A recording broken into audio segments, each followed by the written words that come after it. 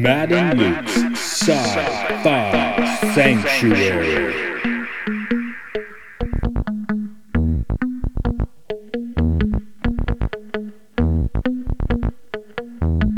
The year is 3013.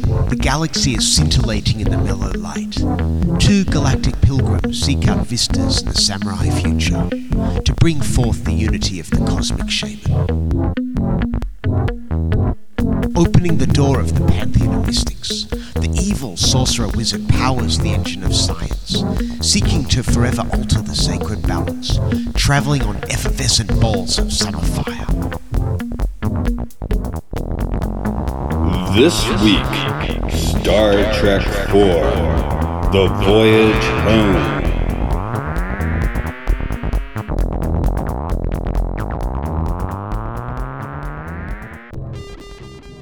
In the year 2019, I ate whale meat for the first time, but I didn't realize till afterwards that it made me super depressed. Yeah, oh man, mine goes all the way back to, I think, 2004. I thought I was buying, like, raw tuna. Like, I was going to have, like, a sushi fun, and we're starting this off. I was at that buffet meal last year, and it just looked like some breaded chicken or something. So I'd eaten it, and then I think it was Mie Sensei was like, oh, so how do you like whale? I'm like, oh, I've never eaten whale. I don't want to eat whale. Like, you literally just ate whale. Oh, no. So, okay, we live in Japan. Sometimes we don't know what we're eating, and the folks here are both eating whale. This is horrible. Because today's movie is Star Trek, the one with the whales. We didn't actually introduce ourselves. No, I just wanted to scream that out. So this is Matt. This is Luke. Welcome to the Sci-Fi Sanctuary. Yes, you got the whole title. That's cool. You know I don't like it when we do like one word each. It sounds weird. Yeah, well, it works out that way. For Star Trek, it's always fun to get a nice roundtable discussion going on. We've been give a shout out to the Roddenberry podcast because we've been poaching people from them for our Star Trek movies. And for Star Trek 4, we have got Sue and Sarah from Women at Warp having a chat with us. So, hello. Hi. Hello. We got both of you. So, I tell you my story when I first heard your podcast. I started listening to Mission Log, and I was listening to Trek Files. And for you guys, I just finished the Picard novel, which I enjoyed actually quite well. And the train stopped after work. Now, I could have made a few more phone calls and gotten a ride or taken a taxi. I was like, I'm just going to walk 32 miles home, like, in the middle of the night. And I just hardcored, like, several of your podcasts with the Picard ones and a few others. So it was enjoyable to be accompanied with your podcast on that long walk through the dark night. Actually, 32 miles? Because that's at least a 4 to 5 hour walk. Kilometers. Yeah, that's where my brain got stuck too. Oh, sorry. This is Japan. Kilometers. For miles, we could take that down. That's okay, so it's more like 13 miles. 20 miles. 20 miles-ish. Okay. It was pretty intense, but I don't know. It was just like I wanted to see if I could do it. That's a long walk. It was fun. Yeah, my legs didn't hurt the next day, so that was good. Luke did it too, but he did it in the middle of the day. So yeah, and slightly further, but yeah, because mine was about 50 kilometers. Oh, because you did it. I did it all the way from my house to yeah. So, but yeah, I made the mistake of doing it in like full sunshine, and I was absolutely exhausted by the end. And Luke had an amazing sunburn on his head too. Yeah. When you're bald, you always have to wear a hat. Getting into our first impressions on Star Trek 4, I already talked Star Trek 3 being one of the first films I think I saw in the theater, at least ones that weren't an anime and animated. Sorry, in Japan we call Disney anime too. But I do know this was the first one that I was kind of excited about going to the theater to see. Star Trek 3, my dad kind of dragged me and I enjoyed it. But this one I just like, yeah, I want to see it. And then the next year was Next Gen. I had all the toys. I don't believe Star Trek 4 had any toys, which is too bad. But I've referenced before a few times on this podcast, Big Lebowski syndrome, where I've seen the movie so many times I can't watch it. This does go in that category. I enjoyed watching it, but honestly, I could just play the whole thing in my head without really even putting a screen on. So I think this was the first Star Trek film I saw. I think that's true for a lot of people. It's the one I have the earliest memory, because this one was on TV in the UK all the time. And I was like already watching Next Gen, probably watching the original series on reruns sometimes as well. And so if like Star Trek came up in the TV guide, I'm like, oh, I'll watch some Star Trek. And I just remember this being really like, oh, this is fun. They go back to modern times in this one. I've never seen that before. Not knowing they did it like 3 times a season in the original series anyway. But yeah, there is a lot of tomorrow is yesterday plowing through here. I guess I'll go alphabetical. Sarah, what were your first impressions on this one? I honestly can't remember when I saw this one for the first time. I remember my first Star Trek movie was Star Trek V, and I only saw it because I used to go live with my grandparents in Nagoya in the summers, and my aunt and uncle took me to a double feature, and it was Indiana Jones and the Last Crusade and Star Trek V. So that was my first Star Trek movie in the theaters. I was watching Next Gen on TV, and I think I must have watched Star Trek 4 on TV at some point. That must have been it. I've got to ask, what were your first impressions of 5 then? We actually like that one, but yeah, it has its reputation. I liked it in the theater. Now, keep in mind, I was like 10 or 12 or something. I can't remember what year it came out. I remember I liked the scene with them when they're out camping and they're climbing the cliff and all of that. And I remember whenever the Klingons were talking, there would be English subtitles at the bottom and Japanese down the side, so the screen got pretty busy. That's cool. Yeah, we were definitely used to that, watching movies in theaters in Japan. Well, at least until recently. It's a dice roll whether you're going to get the English subtitles and the Japanese, or just the Japanese.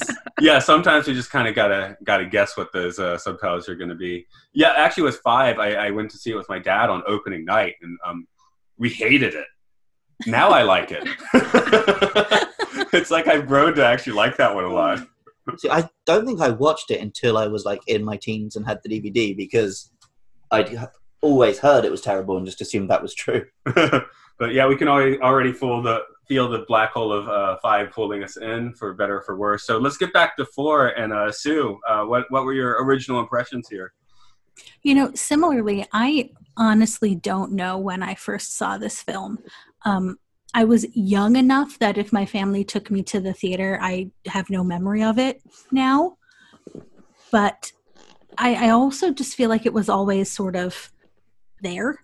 You know, Star Trek was just on in my house if it was on TV. So I grew up with reruns of the original series on TV. I grew up with whenever the movies were on, they were on TV. I do remember watching the first season of Next Gen at home, but I can't tell you when I first watched Voyage Home. It's always been in my brain. We just actually, it's what is currently airing on our show. We did like sort of 80s sci-fi comedy month, and we did kind of the Bill and actually all 3 of Bill and Ted's. Now there's a third. We did Short Circuit, and this kind of goes in that batch. It almost feels, I could imagine this one being made without any of the other ones being made. Yeah. Like Star Trek was a TV show from the 60s. Here's a comedy one where we bring it back and they meet the modern world. Well, I heard on international releases, I saw an Australian poster which just says The Voyage Home and then really tiny Star Trek 4. And apparently for international release, they did make a 10-minute recap to prologue the film with Shatner narrating, just to catch those international audiences up. So in many places, this did exist as a standalone film. Ah. Yeah, it was... Sorry, my brain just stopped. Star Trek films did not do well in the overseas markets. So they tried, when they were marketing or promoting this one overseas, they tried to remove the Star Trek branding from it to make people think it was just, a fun sci-fi action film. And I read this actually was the first Star Trek movie shown in the Soviet Union. Mm-hmm. With Greenpeace, I think. Yeah, something like that. Oh, wow. That's cool. They could definitely have some fun with Chekhov getting caught by the Navy then. Yeah. It seems like the worst one to show in the Soviet Union. Sorry, just found it. Not Greenpeace, the World Wildlife Fund. Oh, nice. Oh, okay. But yeah, I know that makes more sense. This was the most successful one until the Kelvinverse. I can believe that. Yeah. What's weird is in places, and I don't think this is true because there are like great effect shots. It feels like this was the we've given up and don't have any money one. The soundtrack does that a little Just bit. the fact that it's set in, it's like, well, that's what they did in the TV show, right? We don't have money for a sci-fi set this week, so we're going to use something on the backlog. Yeah. Yeah, they didn't make any new ships for this one. They did make the probe was new, but all of the shots of ships and Starbase and all of that, those were reused. And the probe's just a tube. Mm-hmm. That glowing thing. It's got the glowing ball. Yeah, I read about them, putting in translucent tubes and I guess a motor or something. I'm not quite sure how they did that, but I'm not quite an FX geek, I guess. I mean, it's always fun to hear about, but I certainly don't. I never remember any of it. Yeah. That's my point. Yes. Let's get a little deeper in the film, but first I'll just I'll regale us all with the tale of Star Trek IV.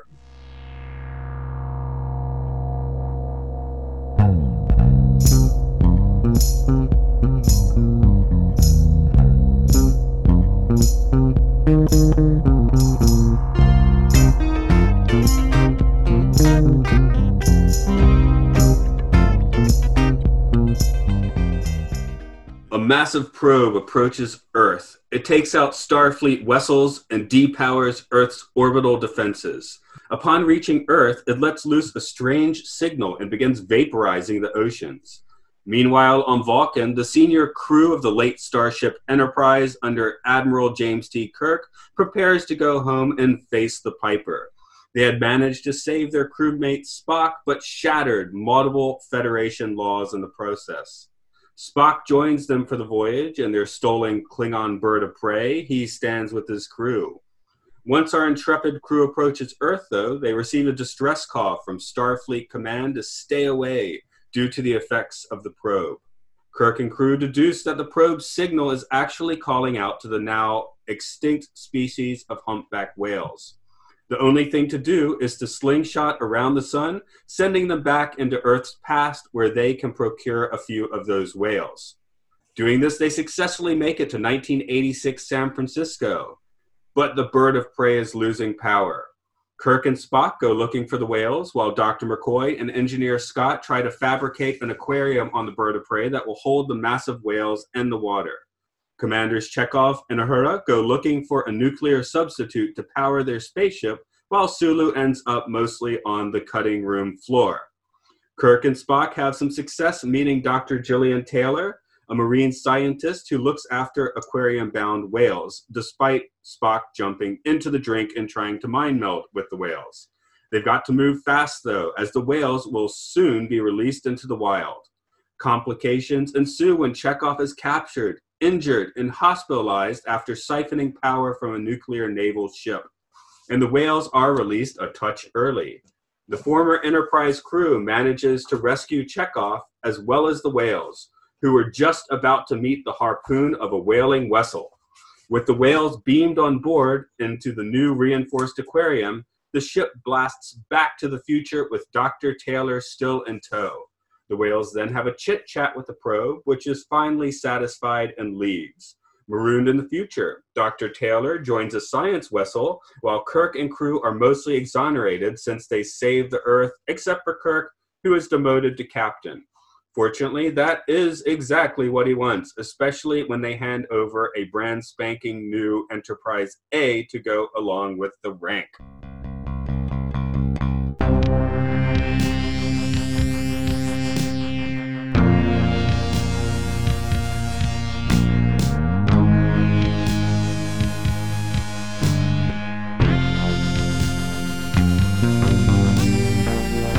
Time moves backwards, I get older and younger, and I see.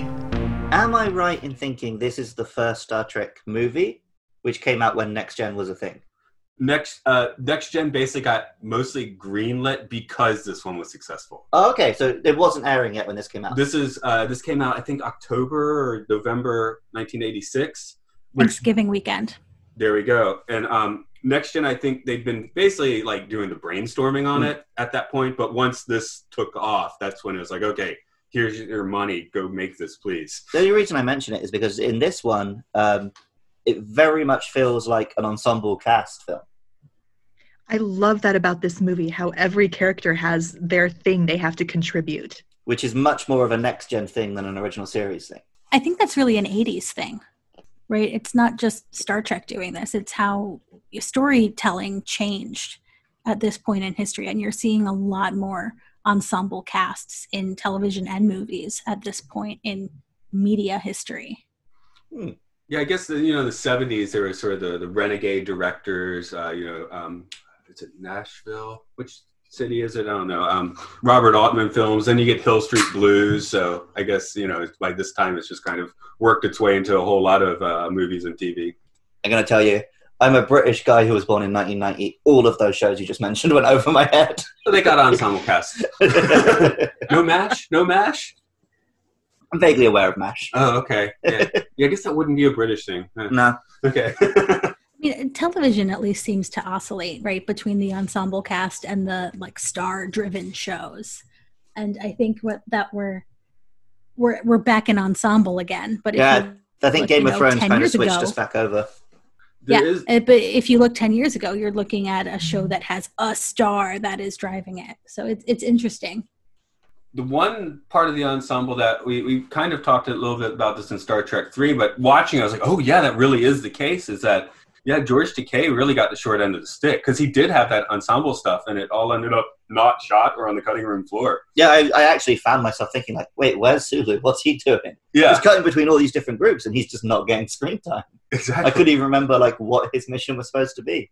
I mean, he had a little bit. He went and got the helicopter and was talking to the guy, and he knew what kind of helicopter it was, even though they were way in the past. I thought that was pretty cool. It is. No, it's cool. But I believe there was a filmed deleted scene where he was actually in the air talking to the guy some more, just expanding his story. I think there was it filmed or just written? There was a scene where he meets his own ancestors.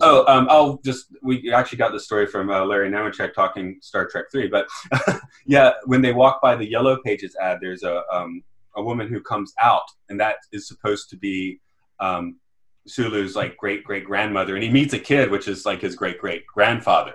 And the kid was on set. They were going to do a scene, but there was some issue, and they had to stop filming, and it never happened. Huh. So, I think they ran out of light. But that was the thing. He actually he was supposed to be a proper part of the ensemble, and kind of got cut on that. So that's a bummer. The other actors do quite well by that, of course. So maybe we should get into them. Chekhov, in Star Trek 3, he had that cape, which looked ridiculous. I really wanted him walking the streets of San Francisco with that cape, though. That is the place to wear a cape. Yeah. This is the first time ever that Chekhov gets to be an actual character. Yeah. What was the most lines he'd had before this that weren't screams? Oh, I was about screams. So okay. Oh yeah, but that's the number one thing people remember from this film, right? Is where are the nuclear vessels? Yeah. See, that scene is great, but I enjoy even more when he's captured and he is unintentionally sassing the naval officer. It's very cute. That is the one. I had not forgotten about that scene, but I had kind of forgotten about how entertaining it was. It's amazing that at the age he was making this film, he still captures so much boyish charm. Mm-hmm. Yeah, I think Koenig still has some of that, honestly. I heard an interview with him recently where he had quite a bit to say. Fair enough. I guess Nichelle Nichols does get a nice amount to do here. I always feel she was always underused, and just, she was already in a very groundbreaking role, but never got a whole lot to do. What 3 gave her to do, she gets some nice stuff to do here. Yeah, she's still mostly manning the phone, but she does get to go and do some stuff. Yeah, I found it interesting. Nichelle's the only one who really stays in full uniform for the entire film. Everybody else is in civvies, but she's still in her monster maroon. And she gets to go off with Chekhov at the start, but escapes, I guess, is beamed out in time. So it cuts her screen time down, unfortunately. It's not as bad as in 5 when she forgets how to speak Klingon, which has always made me so angry. But yeah, being charitable. We've certainly seen worse representation for our women on the crew in the Star Trek films. I think in this one I can kind of forgive them because if she had been there, the whole "he's a Russian" thing wouldn't quite have worked as well. Sure. So I would imagine that's why they beamed her out early. But yeah, it still leaves a little disappointing that she doesn't get a bit more to do. She really does is she tracks the whales, and that's about it. Yeah. One thing I guess this film does have is, well, it doesn't have Eddie Murphy, but it has one of the few like notable female roles in a Trek film when you get right down to it with Dr. Taylor. I love Gillian Taylor so much. She is. Do we swear on this show or no? Oh yeah, fuck yeah. Okay. She is not here for bullshit, right? She is doing her job. She cares the most about her whales. She doesn't care who these randos are who are her here asking all of these questions. But even when she finds out the truth and decides that she's going to go with the Bounty crew, not the Enterprise crew at this point, the Bounty's crew, to Back to the Future, she's doing it to protect her whales, and that full stop. And she's intrigued by Kirk. She's interested in him. But when it comes right down to it, she's choosing George and Gracie over him. No, hands down, no matter what.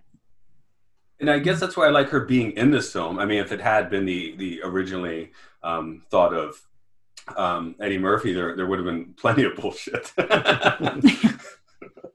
So it is a good choice for this film. I think that character and that role is what makes it feel like we were saying earlier, one of the typical 80s comedies. That she's like Stephanie from Short Circuit. She's exactly that character bumping into the Star Trek crew. She is sharper than Stephanie from... Well, yeah. But she's still like the modern day point of view female character. This didn't strike me till watching it this time, though. If she's the assistant director, why is she giving the tour? She just loves them whales, and she loves talking about whales. Okay, sure, I'll take that explanation. It might have been like a particular press tour rather than just... Yeah, I'd ask how Kirk and Spock got on that tour then, but how do they get in half of their situation? Yeah. They just added themselves to the back of the crowd. No. We've all done it. Yeah, there we go. Well, and Spock finds his way out of the back of the crowd too, which is of course fun. I don't know if that was Leonard Nimoy or a stunt double, but when he's swimming with the whales, he's got a fine ass. Yeah, sure. I couldn't help but notice. No, I'm the one, we just recorded Reanimator a few days ago, and I recognized the Terminator stunt double's ass, so. So guys can do that too, I guess. Nimoy is definitely like, Star Trek 2, he was kind of on the fence if he really wanted to be there. I guess drove a truckload of money to his house. 3, he's not in it, so this is the first time we've really seen him kind of relishing the Spock role for quite a... I mean, he's great in 2, of course, but here he's just relishing the role, I think. Yeah, he's having a lot of fun with it, it feels. Spock has sort of hit a reset button, right? Because of what's gone on the Genesis planet. And he is the most like Data in this film, speaking of its proximity to Next Gen, than he is, I think, anywhere else in the TOS stories. I think we talked about this on, was it the Wrath of Khan one? How he gets Arnold Rimmered, and how every time he has a character breakthrough, they have to hit the reset button because they don't know how to write Spock once he gets over his Vulcanness. Yeah. Because, like Star Trek 1, he comes in, he's super logical, but then by the end, he's warmed up a bit. Star Trek 2, they don't know what to do, so they kill him off. So then they bring him back, and he has to go through that process again. Guess it's fun to watch. Yeah, I get it. It's always nice when he's cold at the start and you see him, be their friend by the end. But it gets a bit repetitive eventually. I do think he and William Shatner are really great when they're playing off each other in the scene where they're all in the truck together. That scene is like my favorite in this film. It's so funny. Shatner really is good at comedy, and then I think for the first time you really see how great Leonard Nimoy is as playing the straight guy. Well, there's a real skill in being the straight guy in a comedy. Yeah.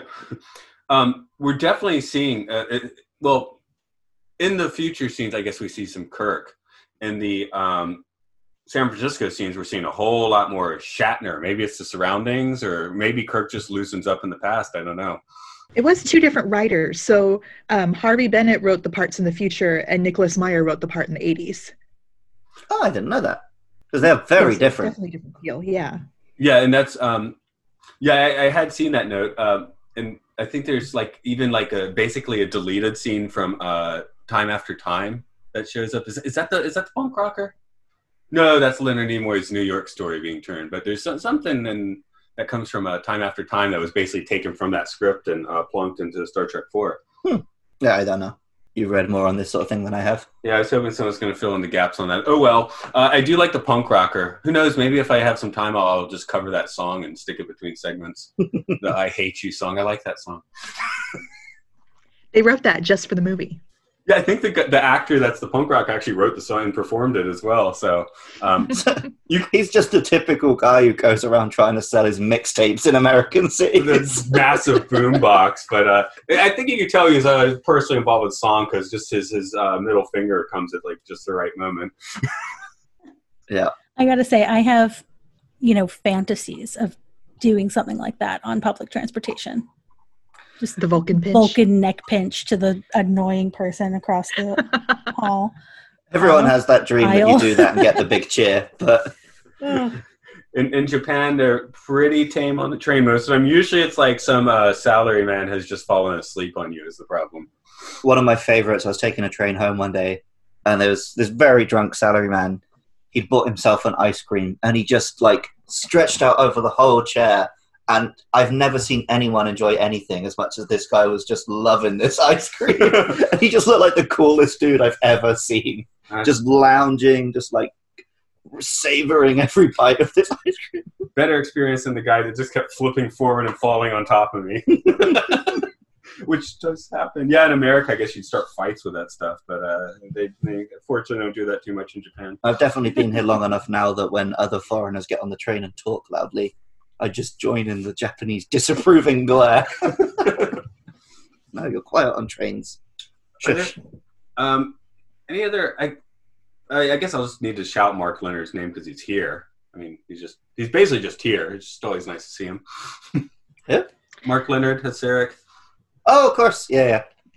Why did I not know his name? How can we forget Scotty in the computer scene? Oh yeah, hello, computer. Yeah, I put in my notes which we're not looking at. I think Luke has seen me at work like doing this on multiple occasions. Yeah, you age 20 years whenever you're close to a computer. I do similar. I think it's what's especially interesting to me about that scene paired with one later in the film, right? It's McCoy who's with him, who's like, aren't you worried about contaminating the timeline? But then in the hospital, he sees this woman with kidney failure. And without a second thought, he's like, just take this pill. It'll be fine. And she grows a new kidney. What I love about that Scotty and McCoy team up is that they're a perfect mix of very smart and very stupid. Depending on the context. What I think is like Scotty knows engineering and McCoy knows medicine, but neither of them are like command material or decision-making material. So Scotty's like, well, maybe he invented it. And McCoy's like, yeah, sure, why not? One thing I did notice that I guess for the first time in this is I never caught on just when they're being given their assignments how much McCoy's like, why are you giving me the crap job? Because he wants to go be part of the trio, which is now a duo. This film for me is quintessential Bones, right? Because he is prickly and he's grumpy and he is not here for what's going on. But at the end of the day, the thing he cares most about is saving people and their well-being. And that's what we see throughout this. That characterization, wow, never wavers here. And it's on full display with Bones in the one with the whales. The hospital the hospital scene in particular was like peak Bones. Mm-hmm. Yeah, I think that's pretty much the first scene I think of, at least for a movie Bones. Oh yeah, other than that, it would just be like scenes where he's the guy who talks to Kirk. Well, we've already shown our appreciation of Disco Bones with the giant beard and stuff. But I mean, yeah, if you're talking visually, then that's the best Bones you can get. Big beard and flared trousers. I was going to say, I think Sulu wins the costume contest for this movie, though, with his giant like poncho cape thing. Yeah, Cowboy Sulu is great. Aqua Blue. That was. I want that outfit. I would 100% wear that. I think Lando would wear that one. Yeah, that's pretty Lando. It was very Lando. I would also wear, and this is probably not a good thing to admit, I would totally wear like Shatner's maroon like suede suit. Oh yeah, Picture. to work. Yeah. It's like almost Austin Powers. Are there His any- white undershirt, like his white dress shirt under that suit jacket, looks an awful lot like the white undershirt that Kai Wynn wears. Oh yeah, from DS9, yeah. Oh, the other thing I remember putting in my notes is I put that he stole Wonder Woman's belt buckle. We call it that. It's like this little wing thing. I didn't catch that, but Yeah, you'll have to get if it. I do get my like suede suit, I'm gonna have to get that with it. Once you see it, you will not unsee it.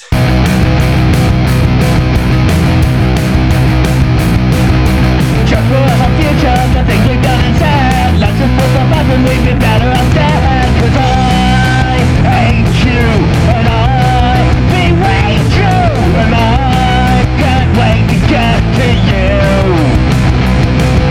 This is about our fathers being performance for sons. The only choice we're given is how many men have done. And I rescue you, and I say screw you, and I help your blue true. Well, buddy, well, Yeah, sorry, time paradoxes. That's I think that's a good place to go. What were we selling the watch? Was it The glasses, yeah. the glasses? Yeah, the watch would make sense too. Yes, it is definitely the glasses. Just establishing right there for the rest of the movie that what they do in the past doesn't actually matter as long as they get those whales. I feel like that's because it's the 80s. But just nothing mattered anyway. Yeah, exactly. Any other time we'd have to think about it a little harder. I think they're really telling us this is fun. This is not that serious. So like right off the bat, they're addressing what they know that fans are going to complain about, the paradox, and saying it doesn't matter, let it go. Let's move on and have fun. Yeah, it's definitely the tone is like almost a comedy, right? So you can't be getting bogged down in that stuff. Yeah, they purposely wanted to do a lighter, funnier movie with this one that didn't have a villain. There is no villain in Star Trek 4, really, unless you count the probe, but there's not like a con in this movie. Oh, I was going to count the director of the Cetacean Institute as the villain. I mean, Who gets that is slapped in the face. yeah, gets slapped. The villain gets slapped in the face. But yeah, he's the closest thing to a villain. He's more of just like a, insufferable bureaucrat, so whatever. Yeah, even the probe is like this enigmatic force. And has anyone else read the sequel novel, Probe? No, have you? Yeah, Okay. it basically It's been comes from recommended to me. It's actually it's a good one, but I kind of feel like the film is better without any explanations. Yeah, having no subtitles for that conversation at the end is quite effective. Yeah, It's kind of like the 2001 thing. You read the book and they explain everything. And you're like, you Yeah, didn't so need to do that. Probe kind of tries to do that. It is good, but yeah, I think I prefer it's this enigmatic thing. It needs to speak to whales. You're not going to understand, which is pretty cool. It's causing a lot of destruction, but it's not doing so intentionally. Yeah, it's just trying to find the whales. Right. Like it probably just sees the people. Well, it does see humans as ants. Where are the whales? Hmm. Who might be smarter anyway? So long and thanks for all the fish. Yeah. Since we talked about eating whales in Japan at the beginning. I should also mention I spent about half a year teaching at a whale camp, wherein we would teach about marine science and take kids on boats twice a week and go looking for whales. So I have the other side of the coin too. I did a bit of my own Cetacean Institute thing. Although I would often make the horrible joke that if we ever started running out of money, we could just like mount a harpoon on the front of this thing. I don't know if I've told it on the podcast before, but since we're doing whales section, I've told you about my friend who had a whale land on her, right? Oh yeah. Well, my friend's sister. But yeah, I bumped into my friend's mum and I was working in a supermarket and I was like, oh yeah, how's the family? She's like, oh yeah, do you hear about Charlotte? No. Whale landed on her. I was like, what? So I just go on Google, I type Charlotte Kinloch whale. Sure enough, she's in a little dinghy and it just comes out of the water and boom, lands on her. She was pretty much fine, got like some bruising. But she was shoved underwater by a humpback whale. Wow. I guess that maybe that more aggressive than George and Gracie, I guess. I don't know if it was attacking or just like trying to play. The dolphins want to play. When I was doing that whale watching, sometimes the dolphins would be little pricks and I'm hanging on the side of the boat and they just come up like, "Rah!" So they were definitely screwing with me. And then I had a whale breach and when they're doing their blow, that's like if I do a snot rocket. Yeah. And I got covered in snot, then I was sick the next day. Nice. I think Ew. You nearly like gave humanity the whale flu. I think I get the whale flu. Or you might have just been like sick by the thought of it. Yeah, really. Well, that does happen. So. Well, I mean, if we're talking about the words left my brain. But we're talking about the whales and the whaling and the Cetacean Institute and the time travel aspect of this.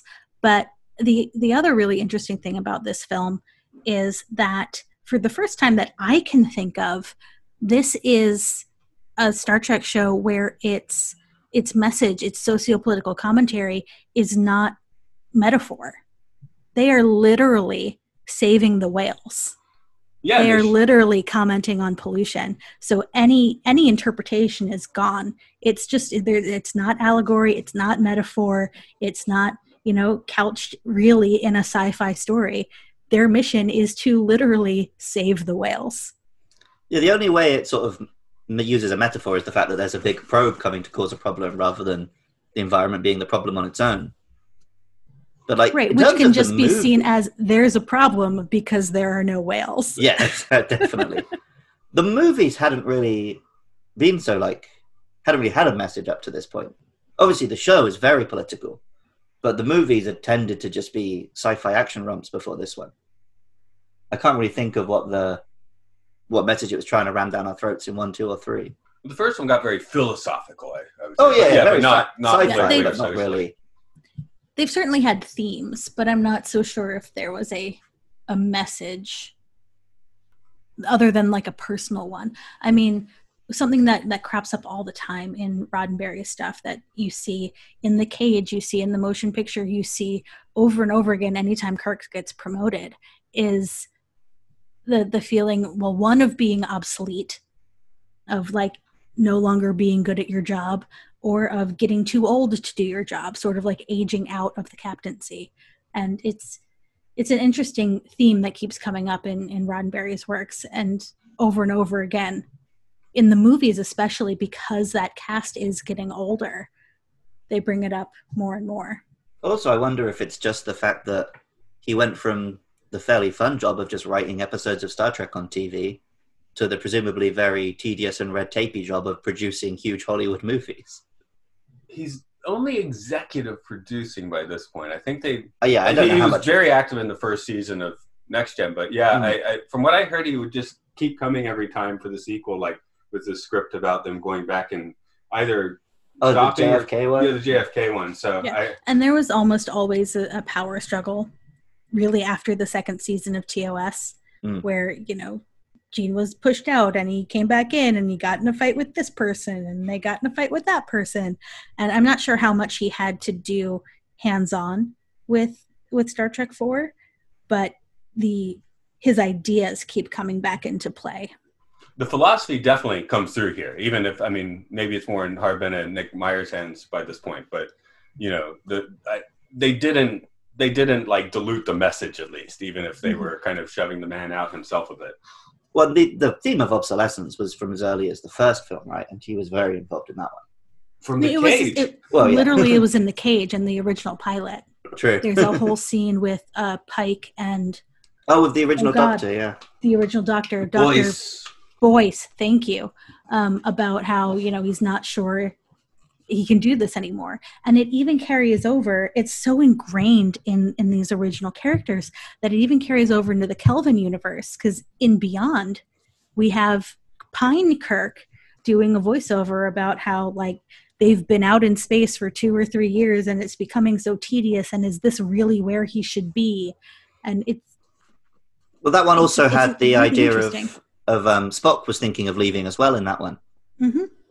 It's it reminds me. I've got a friend who's very into James Bond movies, and with each Bond, by the time you get to their last few films, they start doing the plot of, are you too old to be Bond? Is Bond obsolete? Blah blah blah.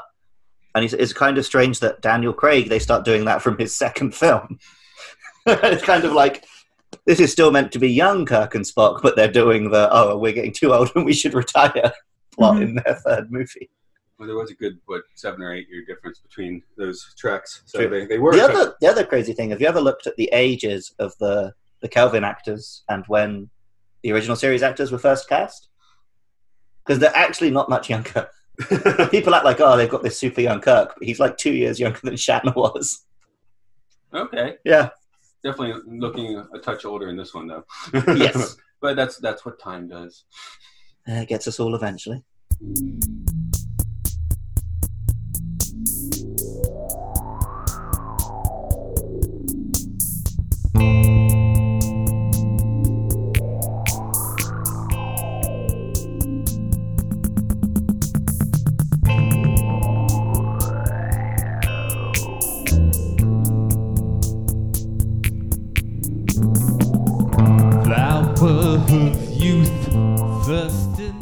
Well, you mentioned there's not a huge amount in terms of effects, but I mean that time travel sequence when they first go back with their giant morphing heads, that is something else. Yeah, that was bizarre. I like that. It has some digital, I think, which was actually used to offset it, so they want you to think like this digital is wonky. But then it has the fantastic analog effect of once they finished the Bird of Prey set, they painted the whole thing white. Huh. Yeah, that's really impressive. I think I just assumed it was like trick photography. No, they painted everything white once they were finished. I thought that was pretty wild. Yeah. Kind of reminded me of like some of the old Doctor Who openings, where like suddenly Tom Baker's face would come up on screen for a bit. Yeah. And then the reeds and the wind shot always struck me as weird because it's just in the middle of this time trip, and then it goes back to space, which I wonder.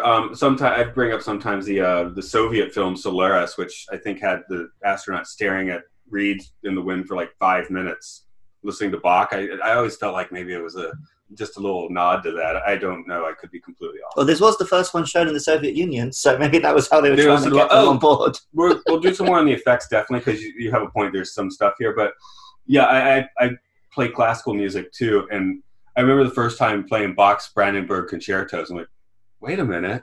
The themes in this are just, like, really similar. Huh. So another little Bach connection there. That whole like when they're running around the hospital and stuff like that. Yeah, and it's all through the movie. But even the main theme is just it's very Brandenburg concerto. If there's any music dweebs out there, I did miss the James Horner soundtrack, but also I think having a different composer set this movie apart. It did. I mean, almost like to a detrimental thing where it does feel more like an '80s comedy now, but. That's fine because it is an 80s comedy, and it's not as bad as the Twin soundtrack, which I just screamed about for 5 minutes. It would have felt weird if we'd had like the hijink scenes of them running around the 80s, and it had been playing like that epic Wrath of Khan, like dramatic music. I'm just glad they didn't go with that 80s trope of having like rock music in like your fantasy or sci-fi movie. Like I'm thinking like Lady Hawk. Which was like a perfect period film except for the very modern soundtrack. Or like, what else? Highlander with Brian May, which actually is pretty awesome, but still it's not like it doesn't quite make sense. Right. Or like the Kelvin verse with the Beastie Boys. Yeah. We do get the I Hate You song here, but that's a fun song. Yeah. And just one of the best jokes of the movie, so it gets a pass. And different when it's written for the film. Yeah. Yeah, if it's not the Hell Your soundtrack, then it's not going to work. Yeah. Oh, yeah, that was one thing I wanted to get at. There's like kind of controversy now because so much of the new Trek does have obscenities in it now, which morally I don't care. But the one thing is it ruins the whole canon of colorful metaphors. Right. Well, I mean, there's like, between like the future scenes in this and the Picard is like 100 years. Yeah, but the colourful metaphor, but then Discovery is a bit more. The Discovery crew is also dropping the F-bombs. Again, I don't actually care. I just like the fact that they're just like, they don't understand at all how to use these words. It's every single time Spock swore, I was wetting myself laughing. But does it ruin it? Because Spock's only with Kirk, right? And maybe it's just Kirk who doesn't swear. It's just these two uptight dweebs don't swear. Because, Well, like, 'cause honestly, McCoy though, always like, says damn. he says to him, it's your pattern of speech that's changed. Mm. Yeah. He doesn't notice it in anybody else. The reason it disappoints me is just because the phrase colorful metaphors is in my normal working vocabulary when we're talking to people. I just think maybe Kirk's Enterprise is like The Good Place, where he just really doesn't like swearing, so he doesn't let anybody do it. He's edited the universal translators to censor people when they swear. Yeah, now that Lower Decks is on, when we see the Saratoga at the beginning, I just like to think that it's a Cerritos sort of ship. Sorry, Luke, you haven't seen this yet. But No, it just I seems just thought that out. like maybe they actually could have kept their power or something, but they're not the best crew.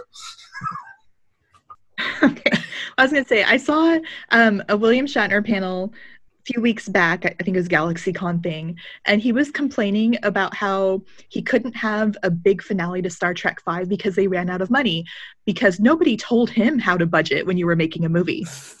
And so I just think it's hilarious that Leonard Nimoy directed this movie, and it cost $21 million, and it was $1 million under budget, and it made a global total of $133 million.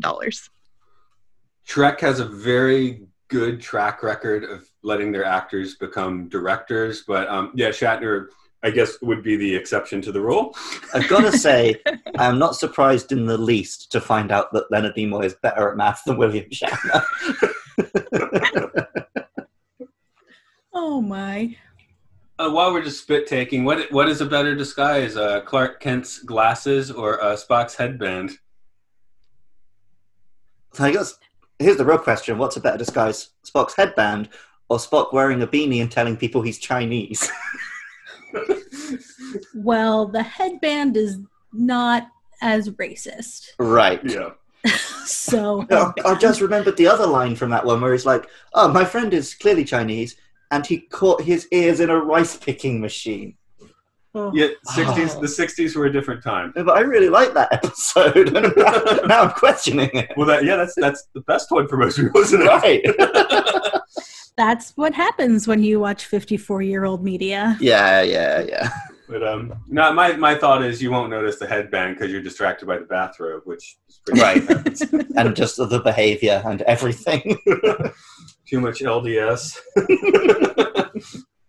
So I'm a little disappointed because I read that in the original script, Saavik had to stay on Vulcan because she was pregnant with Spock's child. Mm-hmm. And while that came out of nowhere, I'm actually kind of sad because think of how many storylines we could have had out of that. There's got to be a novel on that somewhere because it's not clear that didn't happen. They just don't, reference it directly. Right. There you go. But I feel like a big part of this film's mission was by the end of this film, status quo is completely restored. So Right. a Spock child would have been a spanner in the works because they've gotten rid of David. They're back on the Enterprise. He's a captain again. They really wanted to be like, oh, next film is going to be just like how you remember it.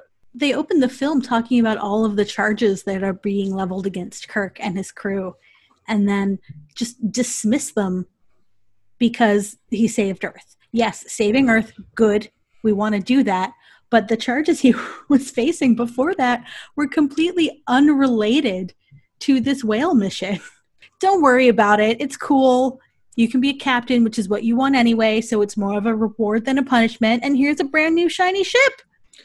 I can kind of understand that from the Federation and the Starfleet side. But what happened to the Klingons who were demanding his blood? They're still Right. pretty pissed in the next two films. I don't remember them showing up much in 5. Yeah, there's that. Oh, it is the You Klingons forgot first. about it because it doesn't matter. But there's people if I can take out Kirk, I'll be Right. And then, of course, by 6, In it's 6, the Klingons are the point of the film. they throw him into prison finally. So yeah, just for this film itself, they kind of expect you to forget that at the end. Yeah. Happy ending. Don't worry about that Klingon stuff. Yeah, that is the most Star Trek that Star Trek ever Star Trekked, right? Is it forget about the bad stuff somebody did because they did something good later. Mm-hmm. Or on DS9 where they do something horrible and we just forget about it the next week. There's one that I recently watched with Worf just sabotaging Risa, and by the next week, he's back in charge of the Defiant. How many times does Data take over the Enterprise D? A lot.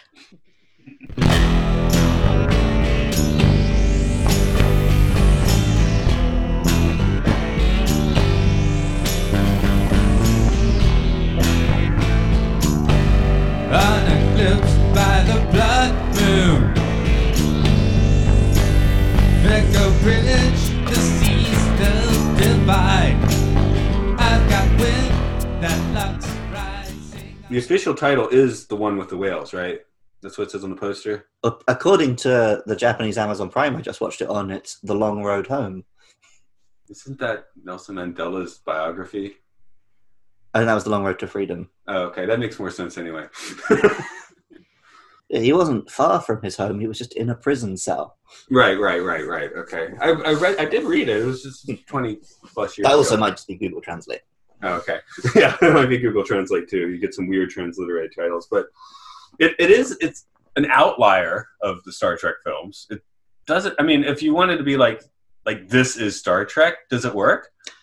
It's got more of the, like we were saying, this one's got a lot of a message, which is very Star Trek, and a very hopeful tone, which is very Star Trek. And to be honest, if you're talking about Star Trek to this point, every other episode was a time travel episode or an episode where the planet's based on Earth or something. So it is actually very Star Trek. I guess it's a little contentious though, that just to say the Enterprise is a character. So Star Trek 3, we didn't get Spock. This one, we don't get the Enterprise, really. That is, yeah. Especially, I remember I watched it, like I said, I watched it when I was a kid and then came back to it. I don't think I remembered that this whole film was in a Klingon ship. So I think I'd kind of superimposed the Enterprise into all of the Bird of Prey scenes when I'd thought about this film in the intervening years. But it's sort of a trilogy, right, of 2, 3, 4. Yeah, watch So it works great narratively. I'm just like looking at it as like, here is like a prime example of Star Trek. Does it quite work? I think That's it the might thing. be an outlier among the films that we have so far. But if you look back at the episodes of original Star Trek, I think it fits in really well. It's got that level of camp and fun that you see in episodes like The Trouble with Tribbles or Shore Leave. And I mean, that's one of the reasons I love it so much. Well, and part of the beauty of Star Trek is there is no "this is what Star Trek is" example. Star Trek is a lot of things. So, like, to give an example of Star Trek, you'd kind of need to give, like, Motion Picture, Wrath of Khan, and Voyage Home. And say it's all of these things and more. Yeah, this does tick one of the bigger boxes with those aforementioned episodes. Yeah, the fun, campy Star Trek is part of Star Trek. So is serious action Star Trek. So is philosophical sci-fi Star Trek. So is super political Cold War allegory Star Trek, as we've got coming up. So it's all Star Trek. Because it's a rich universe that can tell us a lot of different kinds of stories. Exactly. Yes, and I guess this is a good way to exploit that, just in a very interesting, like, let's go, 80s comedy way, which they could only do in the 80s, so it works that way. We have comedy Star Trek on TV now. Could you make an actual, like, comedy Star Trek movie now? Well, they pretty much did. Like, the three Kelvin movies are full of jokes. It's the thing I keep bringing up. You can't do parodies anymore because the jokes are just in everything. Yeah, I just feel like this Star Trek 4 actually does legitimately rate as a comedy, where the Kelvin versus sci-fi, just with like you said, the ironic. And I would humorous. honestly say if you go and watch like 2009, there's as many jokes as there are in this. There's the bit where Kirk gets like teleported into the water pipes and Scotty's running around after him. There's like Scotty's got like a little comedy alien sidekick. It's full of that sort of thing. Well, they cast Simon Pegg, didn't they? Yeah. Well, yeah. You don't cast Simon Pegg because you want to make the most serious film ever, right? It's the tone that's really different, right? The newer films have these comedic moments, but the tone of the film overall is a lot more serious and a lot more action. I would certainly not call The Voyage Home an action film by any means, and especially those like city street scenes reminds me a lot of Ghostbusters when they're like running around Manhattan early on in the film. And it just has that right level of camp. Could they do something like it today? I don't think they could do it without it being another low stakes story, right? Because there is no villain, because there's nobody they have to fight, because there's no space battle. I mean, yes, the Earth oceans are vaporizing, but that's happening years in the future. So they're able to have it be more like a romp because there's no immediate danger for the crew, and they need to find a creative way to replicate that kind of situation for something made today, and without copying it, because we all know how well that went with Into Darkness. Although, to give an example outside of Star Trek, in the Marvel films, they had Thor Ragnarok, which was very much a comedy, but also like the highest stakes of all the Thor films. Like Asgard is like utterly destroyed in that film, but then the comedy kind of undercuts that. So can they just do a high stakes film and make it a comedy anyway, or do they have to make it low stakes for it to be a comedy? I guess there's a certain feeling you get from. I mean, this is an inspiring one. Thor is still. I do like Ragnarok a lot, but it is kind of overwhelming in the end. This movie is kind of like, you're cooking and you put it on simmer. Sometimes you don't want to just like blast it on full heat, which is what something like Ragnarok is doing. But I think that's just the way comedy films have changed since this period. Comedy films now have gone back to the airplane mode of just joke, never let up. Whereas the action films are at the same level of jokes as what a comedy film was in the 80s. I'm thinking of the short Trek with the tribbles and how it's not really campy. It's more like tongue-in-cheek. Right. Yeah, I love that one. Especially And the commercial at the end. I really enjoyed that, but a lot of people complain that in order to make it a comedy, they kind of break a lot of what Star Trek is. In that she is a terrible commander. She's not Starfleet at all. Those 8 to 10 minutes are very divisive. Yeah.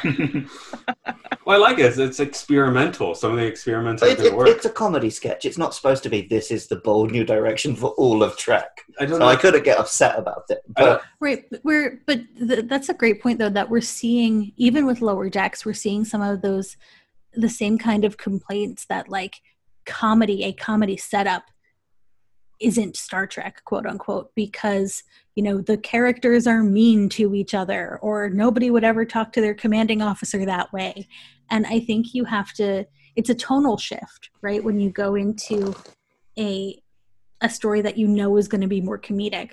Like, I have been rewatching Deep Space Nine currently, and every Thursday when we get a new Lower Decks, it is a massive tonal shift from Deep Space Nine to Lower Decks, but you just have to get in the right headspace for it, I think, and forgive it its use of like sitcom tropes almost, because remember, it's a comedy show. I also think a lot of people forget, even in like TOS and TNG, Kirk and Picard are not the norm. Like, they are exceptional captains, and we often meet other captains who are not as like perfectly moral and stand up as they are. Especially admirals. Yeah. So it's not like Star Trek says literally everyone in Starfleet is like a moral super being. It's like, these are the ideals that they strive towards, and the characters we're going to look at happen to be like great examples of that, but they're still human beings. They're good people, bad people, petty people, noble people. And they just all happen to be working together for a common goal. One other big difference, I think, in the comedy in this is it's not referential. Like, now there's got to be other references to other stuff, but none of the comedy in here in particular, like, you don't need to know anything about previous Star Trek. Maybe the Scotty talking to the computer joke, but that's like as bad as it gets. Yeah, but he's from the future. He's trying to interface. Like, that makes sense. I mean, give one of our students. Our students are 18 and under. Give them a Apple IIe and see what they do. Yeah. People are always sharing YouTube videos of kids trying to touch screens, right? Yeah. But yeah, I guess it's very much, it's just a fish out of water comedy, right? So the jokes will just come from those weird interactions. So I guess my take would be this film holds up very well, yet it's like a fascinating product of its time as well. That's something that would not happen now. Perhaps this one holds up so well because it just revels in its 80s-ness. So maybe when you're watching something like Search for Spock, there are moments where it doesn't hold up so well because other films are still doing that and better. But no film that wasn't made in the 80s is trying to be the 80s. So, well, a few are. Like you mentioned the Ghostbusters vibe on the street. Yeah, definitely. I guess we're going to wrap up here, but do you have any final thoughts you want to throw on this one? Yeah, I was just thinking, we were talking about the film holding up.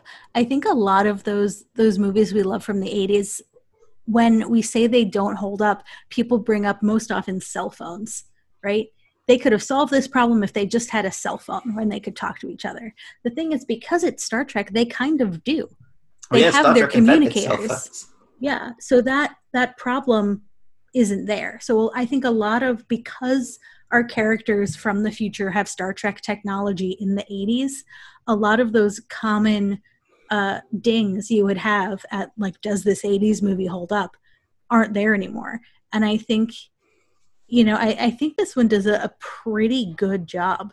I think there might be some updated language if it were being written today, but that's about it. I mean, I also admit that this is my favorite Star Trek movie, so I have a hard time looking at it objectively. But yeah, that's it for me. Now you've got me imagining all the colourful metaphors jokes, but with like Deadpool's vocabulary. Not exactly what I meant, but sure. Just Spock dropping F-bombs and C-bombs every other sentence. They are not the fuck your whales. They do that in Discovery, don't Yeah, they? true. Yeah, but can you imagine from Leonard Nimoy's mouth? Yeah. I love Spock just adding the hell randomly in the middle of sentences. My favourite one is when they're on the ship, the mission is pretty much over, and he still says to Kirk, just a damn minute. He learns well. Yeah. Sort of. I was just thinking that I think part of the reason that the Trekkies love this one so much is because it's set in a setting that we're familiar with and that's real and that a lot of us have been to. And so it makes it, okay, let's be honest, we've all imagined ourselves in Star Trek stories before. So this movie makes it a little bit easier to imagine yourself in a Star Trek story because they're a part of our world in this one. Yeah, it's like the convention on film almost. Well, Yeah. the like archetype, stereotype of a Star Trek fan, right, is the socially awkward bit of a weirdo. So it's nice to see that Kirk and Spock are that as well when they come to our world. Oh, I just have one final thought. If you tell me to trust you and give me a pizza with mushrooms, we've broken trust. Yeah, mushrooms are just like slugs. I do not enjoy mushrooms. Maybe that's why I'm short, though. If I ate mushrooms like Mario. Yeah. Do we think Michelob paid for that product placement, though? Yeah, probably as well. Say there's got to be a better beer selection as well. I didn't even know what a Michelob was. I thought it was a cheese. That's because you have better beers and. Oh, yeah, I come from Europe. We have real beer. Because you were born in 1990. Oh, it hurts. Well, we'll roll into port, get in that new Enterprise. Of course, Women at Warp has quite a few fascinating episodes. The perfect trip for a late night long walk, and probably listening in your house and other places too. Can you tell us a bit about your podcast and how to get into that? Sarah? I am the new person here. Why don't you go ahead? All right. So we are, Women at Warp is a feminist Star Trek podcast on the Roddenberry Podcast Network. Our mission is to explore intersectional diversity in infinite combinations. And you can find the show at womenatwarp.com or on Facebook, Twitter, or Instagram at Women at Warp. Thanks. Okay. So, Sarah, don't feel too bad. I've been doing this podcast the entire time we've been doing it, and I still can't quite spit out the letters for our Twitter, which would be MLSFS pod. Yes. Then Can you make it a full sentence? Well, Luke here can just spit out the letters. Yeah, if you like our podcast, you can find us on Twitter at MLSFSPod. We're also on Facebook. Just search Matt and Luke Sci-Fi Sanctuary. Give us an iTunes review, I guess. Apparently that helps. You should definitely do one because we're recording this literally on my 30th birthday. And if you've enjoyed the music you've heard during this podcast, you can find more of Matt's music at rovingsagemedia.bandcamp.com. And then Luke also, he does sci-fi. He does Pokemon, which is kind of sci-fi with Luke Loves Pokemon and Luke Loves PKMN. Yes. That worked. Yeah, but you still have to say, like, on Twitter. On Twitter. I mean, I guess if you say @ people know what you mean. It's 2020. And Luke saw me close my eyes as I did the letters, too. Yeah. I didn't do them with my eyes open. It's like seeing him get visions. I can't spell. I need visions. I can't spell. I said it. I was at the first grade spelling bee. They'd be like "rat." I'm like SAT. You're out. We changed our podcast intro after 5 years about a month ago, and every time I do it, I automatically go into the old one and stop myself about halfway through. Yeah, that sounds like a nightmare. You're lucky. Luke had to change our outro when we started getting more guests because it was rude. We used to use a lot of colourful metaphors in the outro of our podcast, and then we started getting people on, and I felt really embarrassed about doing it. What's today's outro then? Where are our fine guests and the good listeners do at this point? Well, yep. Sarah, Sue, thanks for joining us. But you and the listeners at home can jump in the water and swim with the whales. That's what I thought you'd say. Yeah. There's just nothing else to say on this one, is there? No. Okay. I think I've used Beam Up before, so I couldn't use that. Radio.